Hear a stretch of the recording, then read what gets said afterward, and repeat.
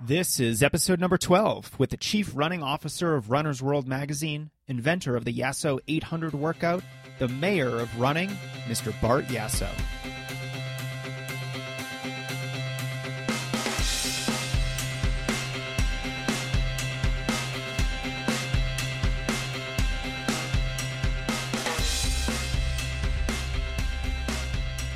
Hey y'all, Jason here, and I've got a great one for you today. Joining me is none other than Bart Yasso, one of the most recognized faces in the sport of running.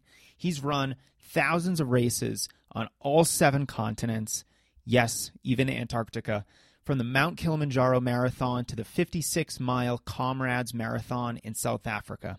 He travels up to 45 times a year as the official starter to races all over the country and the world as the chief running officer of Runner's World magazine. And through that job, he's united and inspired an entire generation of runners to lace up their shoes and hit the road. Bart Yasso is an ambassador to the sport of running. His unwavering enthusiasm and motivation has drawn thousands to hear him speak and run races where he's announcing. That enthusiasm is infectious, and today I could not be more honored to bring you my conversation with Bart Yasso. All right, Bart, thanks so much for being here.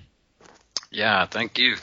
So where do we even start? I'm really excited about this because I consider you one of the more interesting people in the world of running. You've raced all around the world in some of the most beautiful and remote places, Antarctica to Bermuda. You've completed the Mount Kilimanjaro Marathon. So where do we go from there? Let's start at the beginning. Why did you start running in the first place, Bart? Sure, Jason. Well, thankfully, I did start running. It was about 40 years ago, and I needed a lifestyle change. I was going down the wrong path of alcohol and not living a healthy lifestyle. And when I got into running, I wasn't looking to be a runner. I just wanted to make change and get fit. And so I turned to running just because I thought it would be the easiest way to get fit. And went out for that first run, and man, I just enjoyed it, and I just took off from there. But I had no clue where it would take me. I mean, I was literally just like everyone else. I thought making it a mile was a big deal. I thought if I can go out and run 1 mile without stopping, that was a big accomplishment. And I did that, but I was wiped out after 1 mile. It felt like a long way to run. And,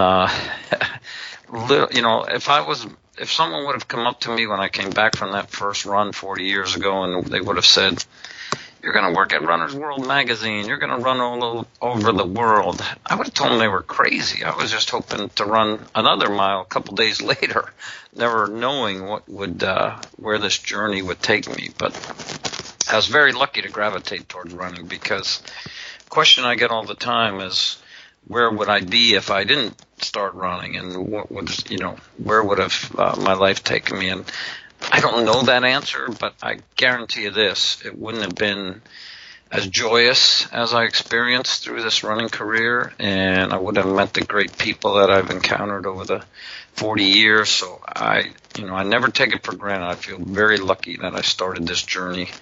And looking back 40 years, I wouldn't change a thing. I'm not saying I did everything perfectly or correctly, but the journey where I ended up, chief running officer at Runner's World. And as I said, the greatest part of my running career has been all the people I got to meet from all over the world and to experience their stories and their journeys. It's been a great run, literally a great run. Yeah, and I look back on my own running career, and I'm just like you. I feel like the biggest benefit I've received are the friendships that I've made along the way and all the people that I've met. I mean, that's how I met my wife, some of my best friends, my best man at my wedding. These were all relationships that wouldn't have come into my life if I didn't start running. So it's just such a sport that I think just keeps on giving back. Now, Bart, when you were just getting started, so you went for that first run and that mile felt like forever, was there a point where that you remember specifically where you started to think, hey, I'm going to keep doing this, and it's going to be more of a lifestyle rather than something I just do occasionally? Yeah, Jason, there was a point. I remember when I realized it started to get easier to run like 3 miles and 4 miles, and every time as I got fitter, it just felt better and better, and I just was always an outdoor person, so just being outdoors just really made me feel good. And I always ran on trails right from the beginning. And so being out in nature, it just all came together. But I do remember one of my neighbors years ago. I used to see this guy run in the morning all the time, and I was inspired by him. And then one day I saw him going down the road, and he had a shirt on that said Boston Marathon on it. And I was like, dude, you ran the Boston Marathon? And he did, and then that was it. I mean, that was like, I want to do that. And, I didn't know that you had to run at the time. I didn't know you had to run a 250 marathon to qualify, but I was just blown away that this guy ran Boston. So it was one of those defining moments where I said, okay, that's truly what I want to do. And, I don't think the dreams or the journey started to Boston right there, but it planted that seed, and then eventually I realized how fast you have to run and what commitment it would take. And so, yeah, I think that was definitely one of the defining moments. And then also my brother George, who passed away, a young guy from cancer, but he was around when I started running, and he was the one who really convinced me and pushed me to say, you can do really well at this sport if you really want to and put your mind to it. And, he really was set me on the journey to take my running to the next level. He was the one that convinced me I could do it. And then you do the hard work and you see what comes out. And it's, thank God I had those people leading me and shaping the path to get me to where I wanted to go. Right. And you've always said, and you even mentioned a few minutes ago, that, what you love and remember most about running are the people that you get to meet. Is that what's keeping you going today? That's what keeps me running. I've battled a lot of health problems with Lyme disease, and I have a lot of joint pain even when I'm laying down. I mean, so when I go out and run, some days it is pretty painful.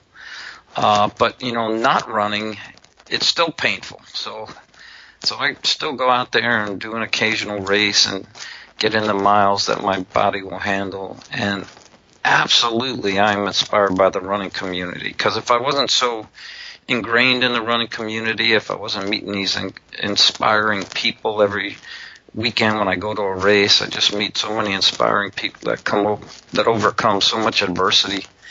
It just keeps me motivated. You meet someone that's battling cancer and they're out there running a race, and you meet these runners that like a loss of a loved one, and they're using running to really get their focus back and keep them grounded. And when I meet these people and hear their stories, I just always say to myself, I got to be out there. I got to stay engaged in this running community, because not only do they inspire me, but I just love the connection. It's a very well, as you know, you're ingrained in it too. It's a very caring group of people. So they really look out for each other and help each other, and it's a great component to have as a backup to family and friends. Just to have this running community it's a huge gathering of friends, so to speak. Yeah, and you've met so many different people over the years. Everyone from Olympians and medal winners to your average runner at the local 5K. Is there a particular person maybe that's left a really big impression on you that you care to remember from the years? Yeah, there's a lot of people, but it really is people that that just do more than run the sport. I've met the fastest runners in the world that set the world records and win the gold medals. But I meet a lot of people who really not only do everything in running, but they also take that running outside and really inspire other people and engage other people and encourage other people. And those are the people that inspire me, because I love my role as an ambassador of the sport as much as I liked my role as a runner in the sport years ago. And people like Dave McGilvery, the race director of the Boston Marathon, Dave just goes nonstop, opening up the doors for people to get them into our sport and help them along. He is the race director of the most prestigious marathon in the country, but he's at other races, and he's out there encouraging everyone that has the guts to put on a bib number and to go out and cross the finish line, whether they're the last person or the first person. It doesn't matter. He encourages everyone. So people like that I'm really inspired by, and that's people I try to emulate and follow their path to get people out there that don't think they're a runner and turn them into runners. That's a very special part of my, and I can do that with my job. I mean, I have the resources at Runner's World to try to help people to become runners. And when that happens, and then you get a note from these people, they send me a email or tweet or Facebook message, and 2 years ago or a year ago they didn't even think they could run, and now they're registered in a marathon, or they just finished a marathon. It's really get those messages, and it's really heartwarming, and it's fun to play a role in their journey. Yeah, and I think a lot of people underestimate what they're capable of doing in 6 months or a year, because they look at where they are today and they don't know that, with some smart hard work, they can really transform what they're capable of achieving. And like you said, someone who a year from now are registered for their first marathon, and they're about to run over 26 miles. So I think there's a real power in knowing that when you start running, that's not the runner that you're going to be. You're going to be a better runner, a more passionate runner, a faster runner if you just put in that work. Yeah, and also I think it turns into better people. It just gets contagious, and we help each other out. But you're right. I mean, I meet these people that come up to me and say, 2 years ago I was 400 pounds, and now they're, I look at them and they're like 150 or 160 pounds, look really fit, and they're ready to go tackle a marathon. And to think 2 years ago they struggled to cross the street, but something sparked them to make the change. And once they make that change, that's when all the good things start to happen. I always say my job as chief running officer at Runner's World, I just have to get people started in the sport. Once they get started and they go to their local running store or their local running club or their local town and do that first race or first group run, then the running community takes over, and my job is done, because the running community is very infectious, and they will encourage these people because they're going to know they're just starting out and they're new to the sport, and someone will gravitate to them and help them along. And but we just got to get them started on the journey, and then that running community takes hold, and then you're hooked. Yeah, and you've gone running with 2 presidents, is that right? Yeah. Which presidents did you run with? Stuff, well, I know it wasn't just me. They were group runs that happened with Clinton and Bush. And, there was one of them was at, like a convention weekend, and a bunch of us got to run. It wasn't a whole bunch, maybe 20 of us, something like that. But, yeah, we just go out for a 2 or 3 mile run back when the presidents used to just run. They run in a secure area with Secret Service, but they were able to go out and run. Like I know Clinton always talked about running just through the tidal basin in D.C. and I'm sure he drove the Secret Service guys crazy when he would do that. But I think that the security on that stuff has changed tremendously from back then. But I know Jimmy Carter was a runner. I know he did a 5 mile race. I remember that classic photo of him almost collapsing because it was a really warm day. But Clinton took his running pretty seriously. He wasn't the fastest guy, but he was out there doing it. Yeah. And Bush the same way. I mean, Bush then backed off of running and really got into cycling, but he was pretty into running for quite a while. Now, Bart, you've hinted at some changes in running, just as in, as presidents go, and you've been so involved in the sport for, 40 years. What do you see as some of the biggest changes in the sport? As maybe broader trends, and then maybe as for training advice, what are some of your best tips for beginners who are just getting started? Yeah, so as far as trends, I mean, clearly the biggest change in the 40 years that I've been around is the percentage of women that run races. I mean, it was a small percentage of women that would be in races when I first started. And to see now, to go to a race, you can do a half marathon, that women are the majority. And that is a big change. And it's a great change, and it's made our sport flourish.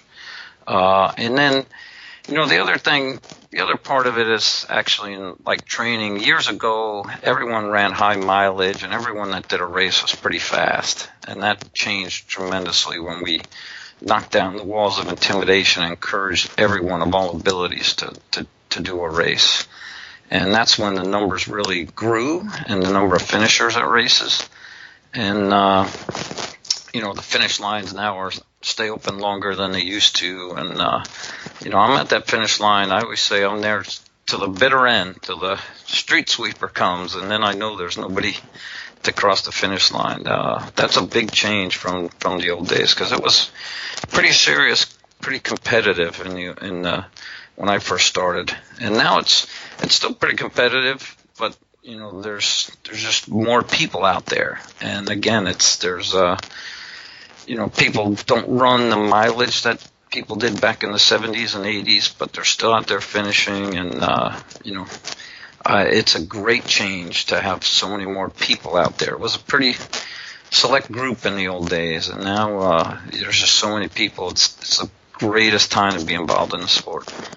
One of the things that I love about running is that when you add a lot of recreational runners or slower runners, or just runners who aren't super serious about trying to be fast, it doesn't diminish the sport in any way. It doesn't take away from the fast times up at the front of the pack. It doesn't take away from the competitive fields that races can put together. It really is such an inclusive sport, and I think it's better the more people we let in.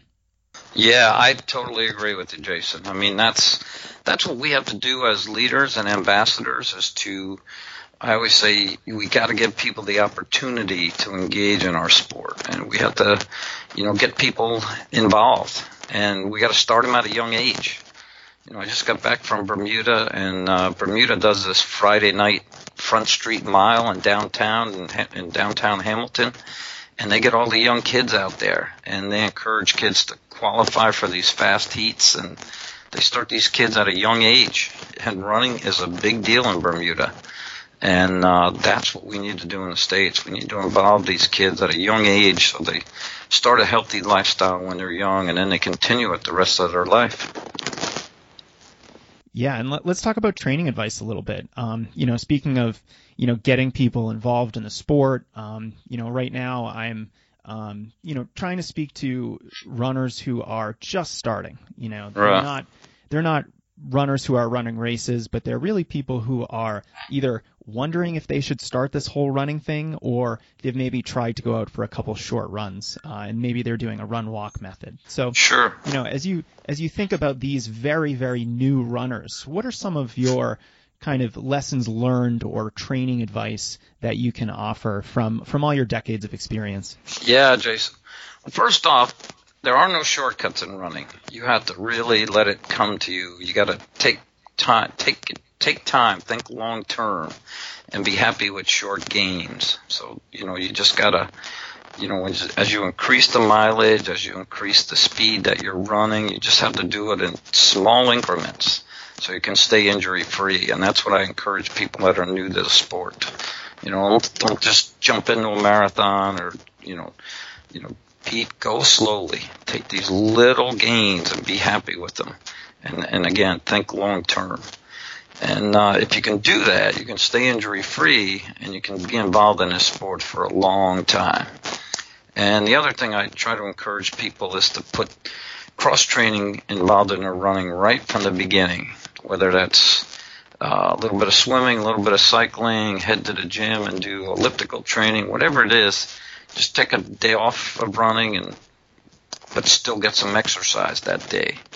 And that's when I think you can stay in the sport for a long period of time. I mean, I personally know people like Jeff Galloway and Amby Burfoot. These guys have been running for almost 60 years. I mean, just continuously running for 55, 56 plus years.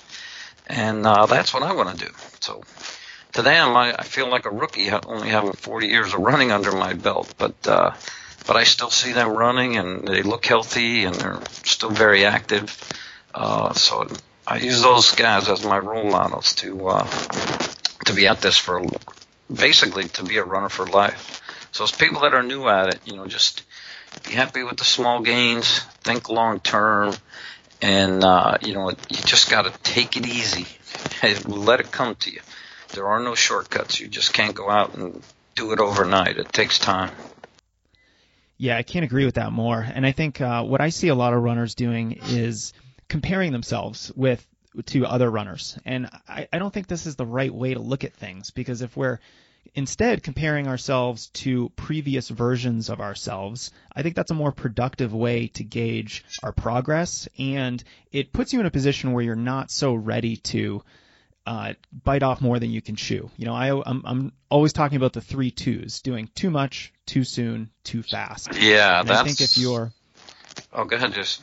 I was going to say, if you can just compare yourself to where you used to be maybe a week ago, 2 weeks ago, a month ago, it puts you in a position where you're not going to try to enter a marathon your first week of running, or another type of race that is just going to be too challenging for you right from the beginning. So I think that's a really productive approach. Yeah, I totally agree. Yeah, I mean, you hit it right. You hit it, because that's, people do say, I want to be like that person, or I want to do what this person did, and you might do that, but you're not going to do it overnight. You gotta stay within yourself. But everyone goes out there and improves on how far they can run and how fast they can run when they start this sport. So, use yourself as a benchmark. I agree with you 100%. That would be the best way to progress in the sport. Let's talk about some races. You have raced all around the world, on all 7 continents. What's the most memorable race that you've ever run? Yeah, I get that question, and it changes over time. Originally I would have answered at the Boston, qualifying for Boston back in 1982 and getting to run Boston for the first time. Back when, it was pretty hardcore. Whenever the guys had to run under 250, the women had to run under 320. To qualify back then. But, years later, as time has passed, I do believe it's a race like the Comrades Marathon in South Africa, which is a 56-mile race. They call it a marathon, but it's actually 89 kilometers or 56 miles. But it's a race that's been around since 1921. It's the oldest ultra in the world and the largest ultra in the world. But it's changed with the complexities of South Africa. During those tough apartheid years, the black athletes were suppressed from doing Comrades, but as apartheid walls were knocked down and the black athletes flourished. And I went over and ran Comrades in 2010, and to stand up at that starting line and look back at the field of 20,000 plus runners, and to see the physical makeup of South Africa in the field of runners, to see all the black citizens now given the opportunity to run, to me was the pinnacle of my running career. It was the most special moment. It had nothing to do with me. It just I was just proud to be a runner, to see this change, knowing that running made this change, and it's pretty special. Yeah, I'm really glad you brought that up, because when we first met in 2014, it was at our Runner's World Half and Festival event in Boston. Mm-hmm. And we were at a lunch, and you shared this story about running the Comrades Marathon and how it was such this, really important race for you, not because it's famous or because of its, notorious difficulty, but because of that history, because of, its history of helping to unite the country. So that is, I think, such a great example of how running can really bring people together. Yeah, I mean, in my lifetime, apartheid would be one of the most evil things out there. And to think that, runners that I talked to, black South African runners, would say to me they felt like apartheid didn't exist when they ran comrades during those tough apartheid years. And to think that a sport can abolish something as evil as apartheid, even if it was only for 11 or 12 hours as the comrades race was going on, that just shows the power of it. And, I actually got pretty good at 50 miles. My personal best for 50 miles was just over 6 hours. So I was able to run, like 7:20 per mile for 50 miles back in my younger days. So I was always ready to go to comrades and try to run a fast race, but it never happened. I entered it twice and was sick both times with my Lyme disease in the hospital back home and never made it. So when I realized when I was ready to step away from the sport or back off as a competitive athlete, the only regret I had that I didn't run comrades. So I went over there in 2010, and I wasn't in great shape. I knew it would be a struggle, but I did get to that finish, and cross that finish line, and it was a dream, and it was very magical kind of experience to get there, to get to South Africa, to see the changes, and to be part of it was very special. You also shared a really powerful story about, I believe it was the Rome Marathon, and how you stopped and had coffee with your mother. Yeah. I'm probably butchering that. No, you're right. Yeah. Are you willing to share that story? Because I think sure, it's so incredible. Yeah, if someone were to ask me my favorite running photo, it would clearly be a photo I have of right at Trevi Fountain on the Rome Marathon course, stopping to give my mom a hug. It was pretty neat.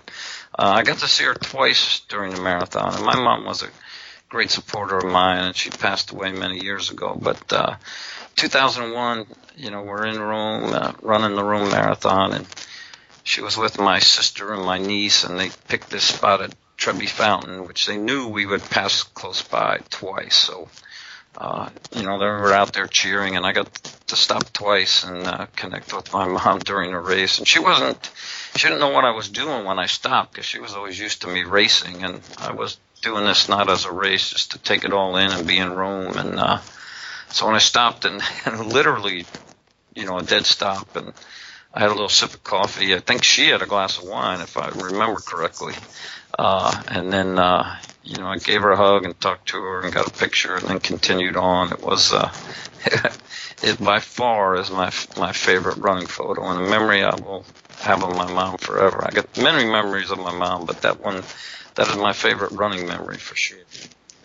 Yeah, I think now that I have two little kids, I'm just starting to experience myself how powerful it is to have a very close family member on the side of a race, and to see you go by, and to be really excited to see you racing. And just a couple months ago, my kids saw me race just a local 5K here where I live in Denver, and it just, the look of excitement on their face to see Daddy run by was something that for some reason I'm going to remember that for a long time.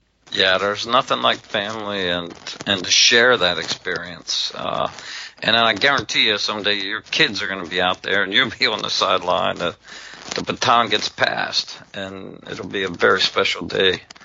And but you're inspiring your kids. I mean, they look at you every day, and you're setting an example to live this healthy lifestyle and to be active, and they're absolutely going to follow in your footsteps. Well, I think they already are. My 19-month-old was on my foam roller last night. So there you go. That's a big start. Yeah, that's part of being a runner. to be attached to a foam roller at some point in your running career. Yeah. Now, Bart, some sad news for our listeners if they haven't already heard. You're set to retire at the end of this year from Runner's World. You're the chief running officer. You've been there for about 30 years. And, if people haven't met you, I just want to encourage them to go to a race where you're going to be, because just meeting you and saying hi and hearing your stories, I think, is one of the best parts of being a runner, is hearing these running stories. So if people do want to come see you before you do retire, what are some of the big races that you're going to be at this year? Yeah, Jason, I am going to retire at the end of the year. I will have 30-plus years at Runner's World. I'm at the retirement age, so it is time for me to step away. And there is somebody out there young and ambitious that's going to step into my role and, really enjoy it. So, everything has an end. And, my role at Runner's World will end at the end of the year. But till then, I'm going to still go to a lot of events. I'll be at the big events like Boston, Chicago, New York. But I also go to a lot of smaller events, too. I'll be at Little Rock and Shamrock and Virginia Beach. And I do my best to communicate through social media to let everyone know where I'm at. And, it's to me, I do that. I do these shakeout runs where we run 2.5, 3 easy miles the day before a race. It's fun to meet people when we're not on the race stage or actively racing, where you can really get to talk to people. And I try to find out people's journeys, because a lot of the stories you see in the pages of Runner's World or on our website or stuff we share on social media, I met these people and come back and share these stories, and then they turn into a feature piece in Runner's World or a feature story on our website. And that's why I'm out there doing this. The stories don't walk in the front door at Runner's World. We have to go out there and find the stories. And as you know, there's so many amazing stories out there. And a lot of people they don't think their journey is a story, or they're very shy about telling their story. But somehow I get it out of them, and and then when I see it in the pages of Runner's World, it's really cool. And sometimes I play a role in the whole story, but a lot of times I just get the ball rolling, and then we get a feature writer on it, or whether it's going to be online or in the magazine or both, or just something we'll share through social media. Now, what's next for you, Bart? What are you doing after 2017 when you're no longer the chief running officer? Yeah, well, I hope to be a runner for life, so I'm going to hopefully run the rest of my life. That's one of my goals. And then I'm still undecided on exactly what I'm going to do after I retire. I might go to some events, a couple events a year. I still have to make those decisions, or I may really retire and relax. I'm really not sure. Or I may just travel and not do crazy travel I have been doing the past 30 years, 45 trips a year. I just may do a couple trips where I really spend a lot of time overseas, so we'll see. I'm still working it all out, and I got a lot of time to decide what I'm going to do. But I will have a plan in place probably in a couple months that I can share and figure out what I'm going to do after I retire. Well, we all look forward to that, and no matter where you go or what you do, I think the entire running community will be thankful for all of your contributions, and we look forward to, in some way, following you along on the next part of your journey. And I'm sure that we'll get some updates there on social media. You're just Bart Yasso on Facebook and Twitter, if I'm not mistaken. Yep, and Instagram the same, yeah. And those are the three I use the most. Twitter, Facebook, and Instagram are the three I stay connected with the most. I really love the social media. I don't find it overwhelming at all. I try to connect with people, and I try to help get resources out there, people that reach out to me that, have questions or want help. I do my best to keep up with it all and help everyone, and, just keep everyone in the loop. And I just love connecting with people through social media. Yeah, I have to say I'm a little jealous of some of the Bermuda pictures that you were sharing on your social media profiles. Here, I'm dealing with a foot of snow in Denver. Yeah, I always kid with runners. I say, Facebook and Twitter, it's all about making your friends jealous. Well, we're here in Bermuda and they're shoveling snow back home. But I say that kiddingly. I really like to get people to show them what's out there. So if Bermuda's on their bucket list, or Bahamas Marathon, or wherever I'm at, there's all these great races out there that you can really create your own little what we call runcations, where you get a little vacation and then go out there and do a marathon or half a marathon. Or as like Bermuda, you do 3 races in 3 days. which those are my favorite weekends when there's multiple races. 3 races, triple the fun. Yeah, people get all these medals. Of course, Disney does the Dopey Challenge where they do 4 races in 4 days, and it just goes on and on and on, and just tend to meet more people, because there's a new group of people every day, or have another opportunity to meet people, and that's why I like those multi-race weekends. All right, Bart. Well, thank you so much for sharing some of your stories and your journey, and we look forward to seeing what the future will hold for you. Hey, thank you, Jason, and thanks for all you're doing for our sport. These podcasts are very special, and you got a big fan base, and you know what it's like. We all start somewhere. You don't know where this journey will take us. My tagline has always been, never limit where running can take you, because it's taken me all over the world, and I wish that on everyone else. So keep up the great work, and I'm sure our paths will cross before I retire at the end of the year. Well, I hope so, Bart. Thanks again. All right, Jason. Thank you. And there you have it. Thank you so much for listening. And just a quick note before you go. If you enjoyed my chat with Bart, there's a lot more to go around. Find him on Twitter or Facebook and thank him for doing this interview. He absolutely loves talking with runners about all of our favorite subject, running. And I know he'll appreciate it. Finally, I hope this conversation showed you what kind of life changes are possible through running, how you can live a healthier, more vibrant life as a runner, how you can travel to interesting places and meet new people as a runner, and how those adventures and relationships can enrich your life. If you're a new runner, don't miss even more inspiration and beginner-friendly training advice on strength running. Just head on over to strengthrunning.com/new, and you can get a whole bunch of resources just for new runners. Thanks again, and we'll talk soon.